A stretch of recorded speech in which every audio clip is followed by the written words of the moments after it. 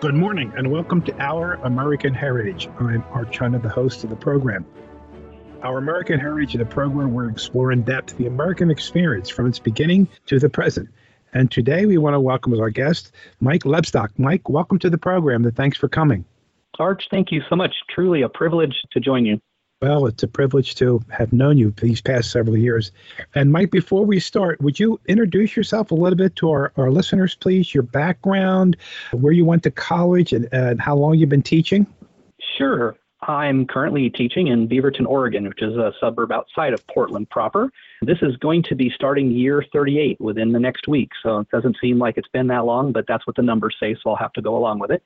I actually went to college in Fresno, California, and that's where I started my teaching career and taught there for 30 years, did elementary for about 20 of that, and then decided to see how the other half lives, and stepped into the middle school fray, as it were, and have been doing that ever since. So yeah, 8th grade history, U.S. history, has been sort of my campsite. So that's how I ended up meeting you. So was jumping into the 8th grade the fire, or jumping out of elementary was the fire and pan? It's so funny because when I go places and people ask me, well, what do you do? And I say, I'm a middle school teacher. And they're like, oh, I'm so sorry. And what's funny is, middle school kids, look, we all went through it. I mean, it was weird. I just say weird is the new normal. That's just what middle school is. So having done elementary was great. But, that curiosity of, and what happens when they leave? And I had the opportunity to go into a middle school situation. I've done 7th grade for a couple of years, but 8th grade has really been it.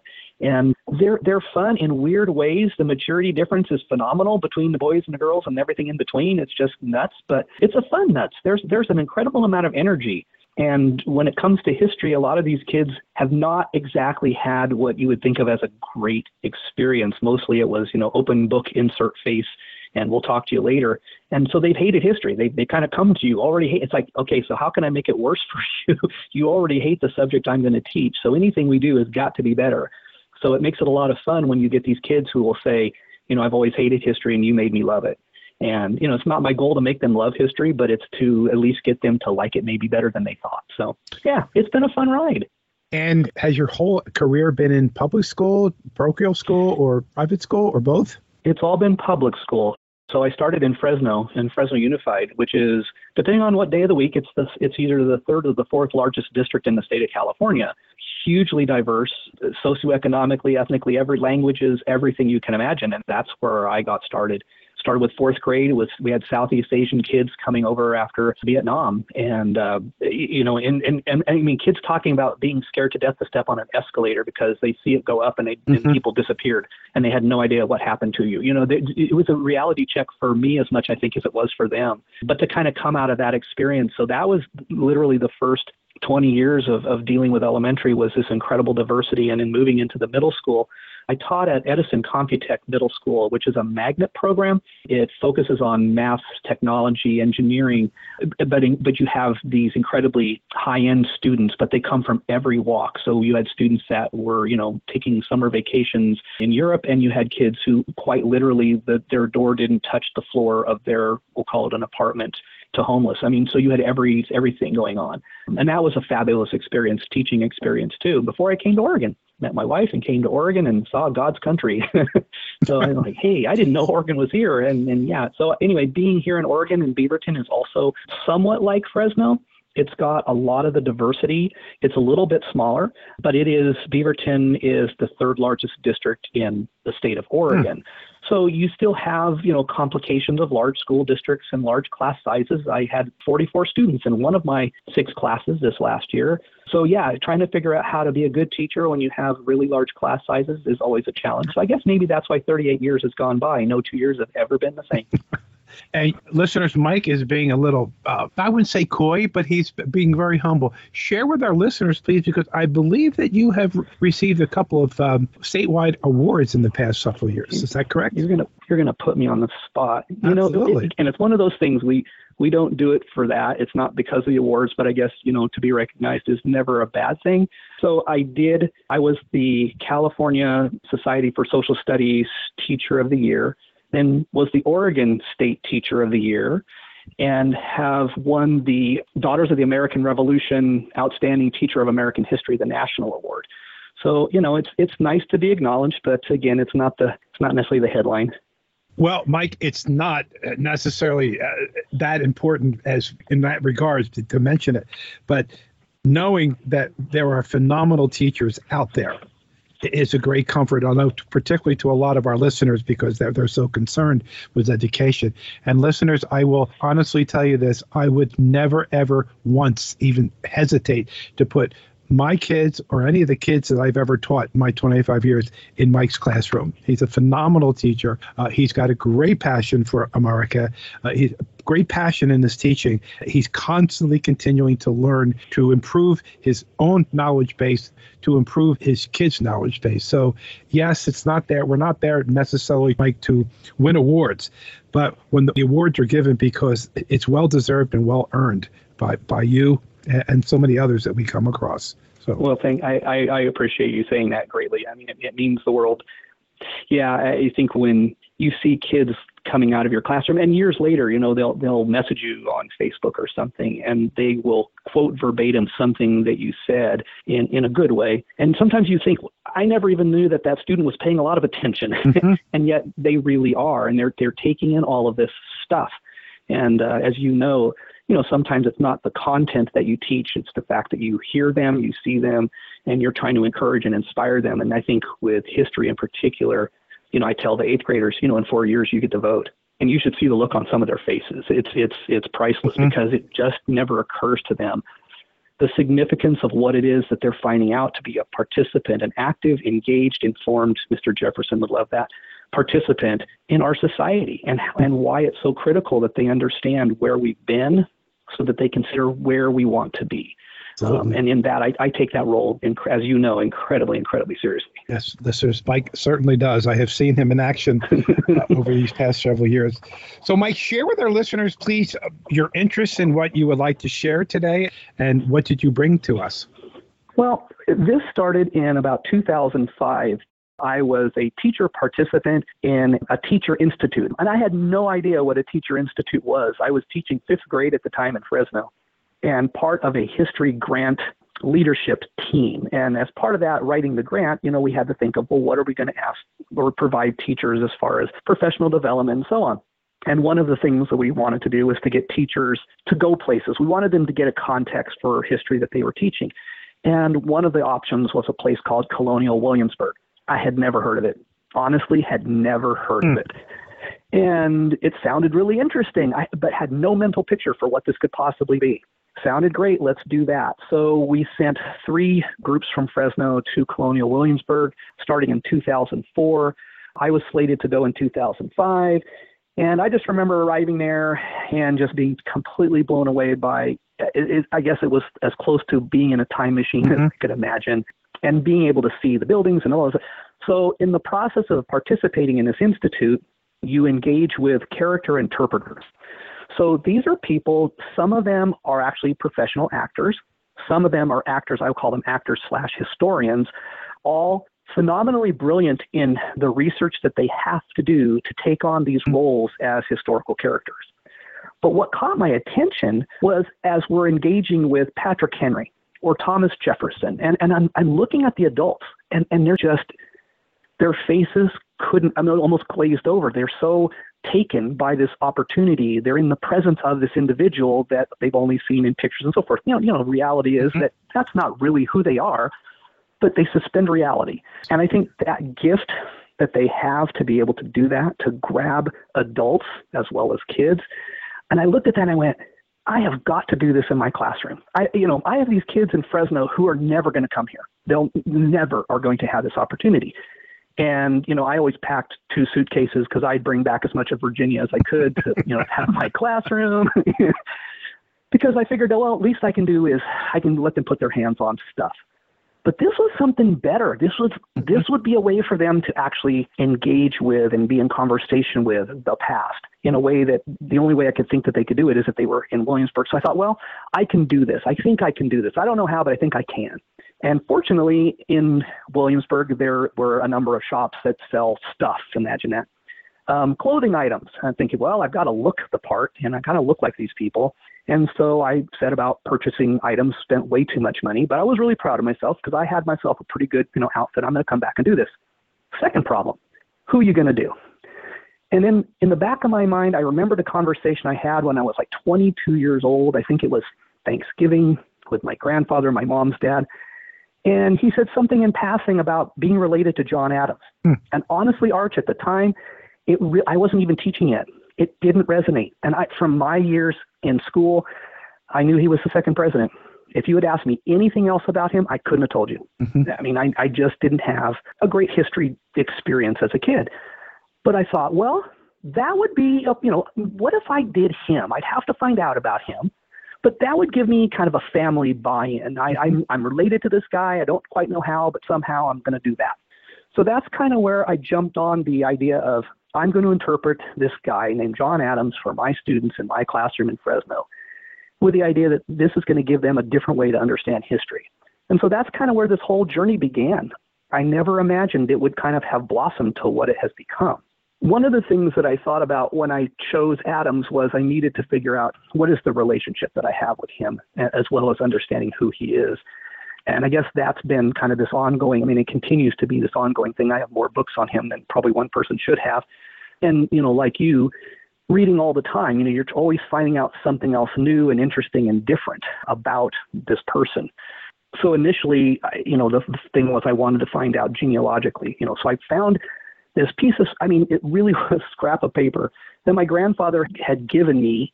And I don't know how or why I managed to hold on to it, but I had.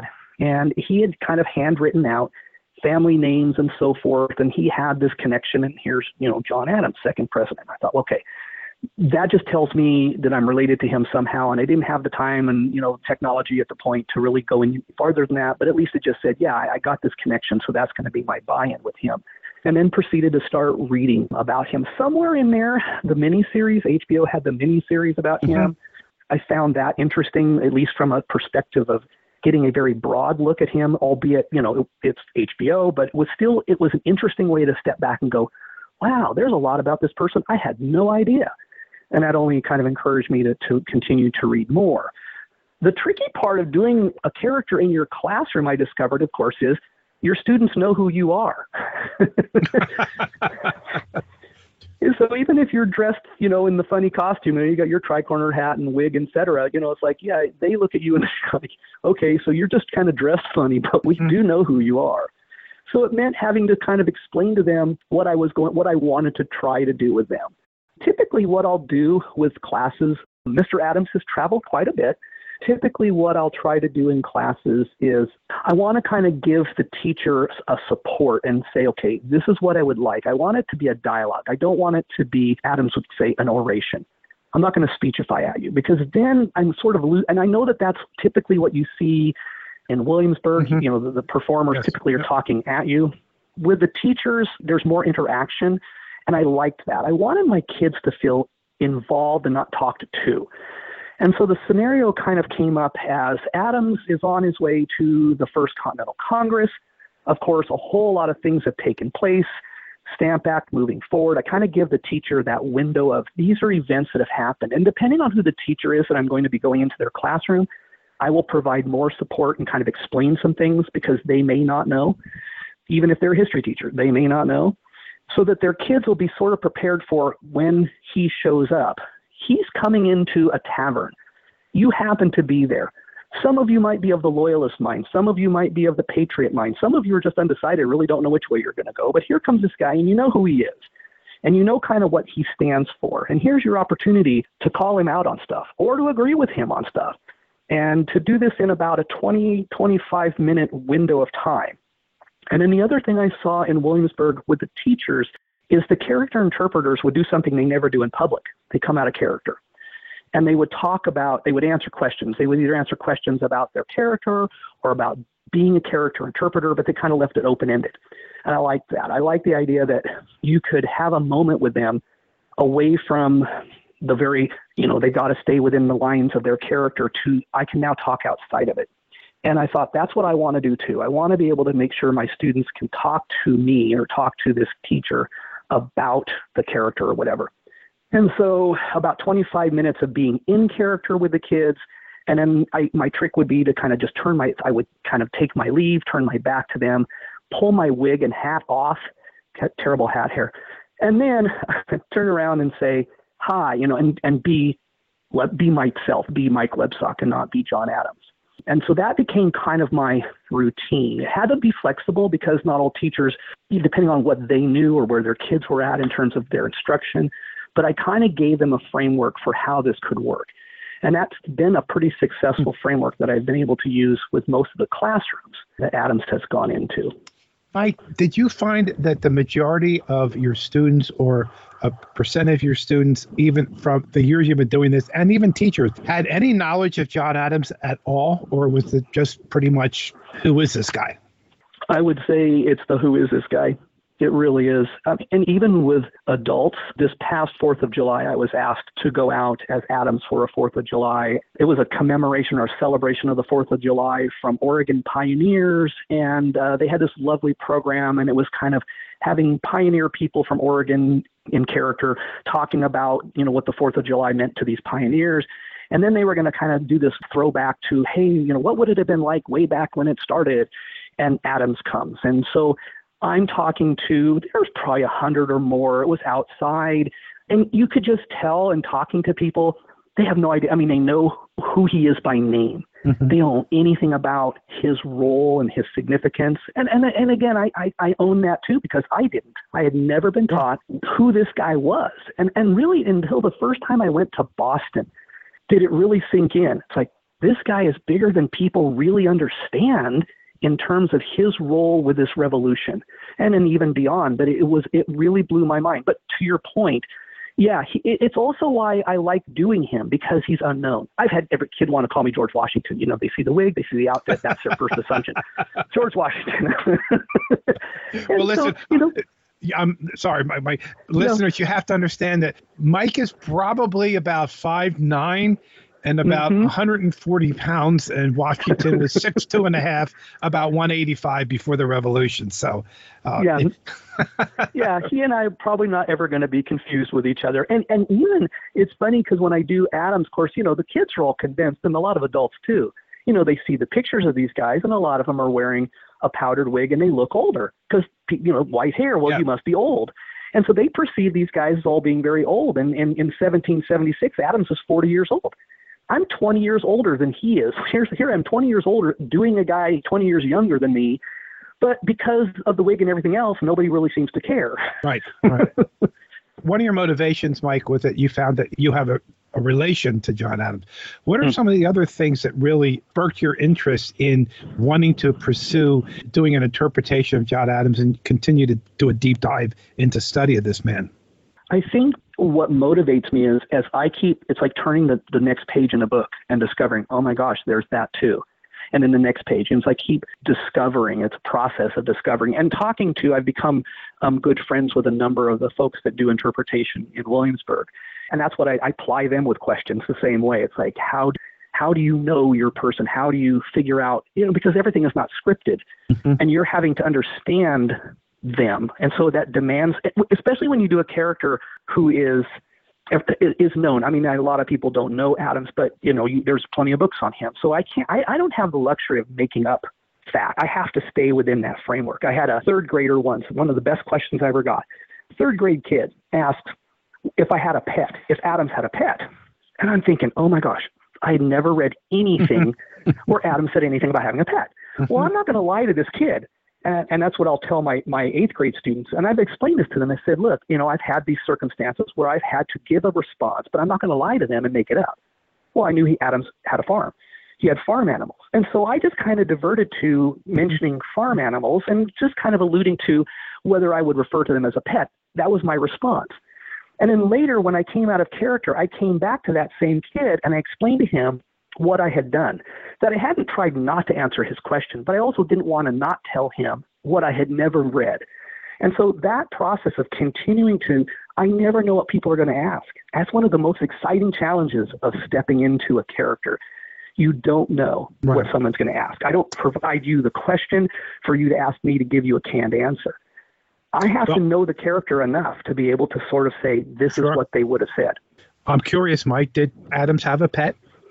To this point, it's funny, you asked that, and I have looked. It's almost like I've gone with a purpose to try to find out, did he have a pet? And to this point, I have still not found anything or found anyone who can tell me that he actually did. So I'm going to go with, I'm not sure. Not sure. I would guess, and this is a guess, Adams seems to be like he would probably be a cat person, not a dog person.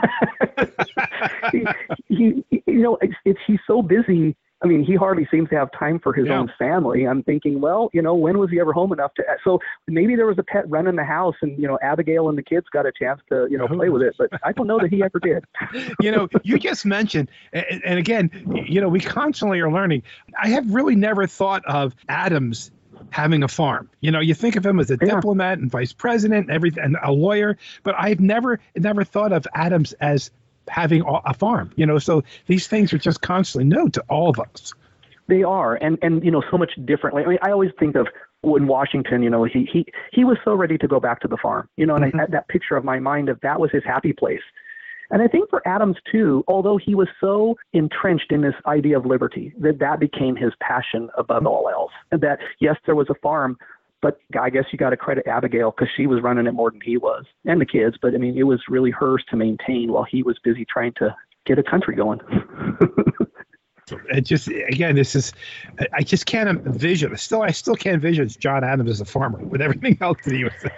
It doesn't seem like it was his. Yeah, I always found it interesting too that his dad's goal for him was, you're going to go and be a minister, because that was up there.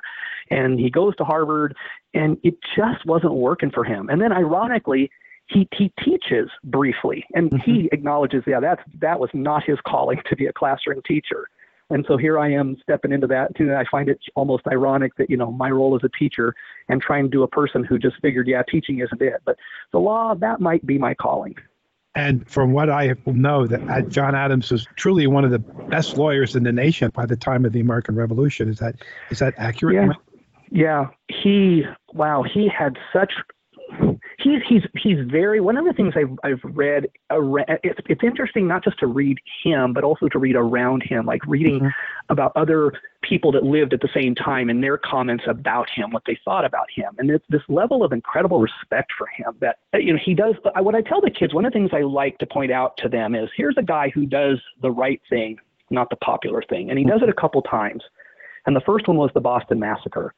And nobody wants to touch that case. Nobody, because it's exactly what they had hoped would happen, that the British had finally made that one stupid mistake that was going to force them to have to leave. Right. And here steps in John Adams, because no other lawyer will take the case. And they're begging him, and out of respect for him, which again is interesting, that the British had respect for him as a lawyer. Not that I thought that they figured he could get them off, but that he would do right by the law. And that was his thing. It's like, if we're going to be anything, we will be ruled by law, not by emotions and passions and mobs. And here's his cousin Sam, who's all about emotions and passions and everything else. And the two of them, they crossed swords a few times, and especially over the Boston Massacre. And that Sam is just aghast that his cousin would take on this case. It's like, well, you can't win. I think it's more a case of, I don't want you to win. And maybe he thought it was even possible. Maybe that was like, I'm going to plant the seed because I can't let you win. And then for John to sort of say, look, it's not me, it's the facts. The facts are going to decide this. And in the end, we are, excuse me for interrupting, but believe it or not, we're out of time for this segment of the show. So we're going to continue in the next show, listeners, with Mike. And Mike, if you would pick right back up with the Boston Massacre in our next show, we certainly would appreciate it. So I would be happy to. Thank you. We want to thank Mike for coming and beginning to share a little bit of background of John Adams, and we're going to continue listening in our next show with Mike. So Mike, again, thank you for coming and beginning to share with our listeners and myself about John Adams and the cat owner, right, Mike? The cat owner. The cat owner, yes. So thank you, Mike. Thanks. This is 1180 AM WFYL, working for your liberty.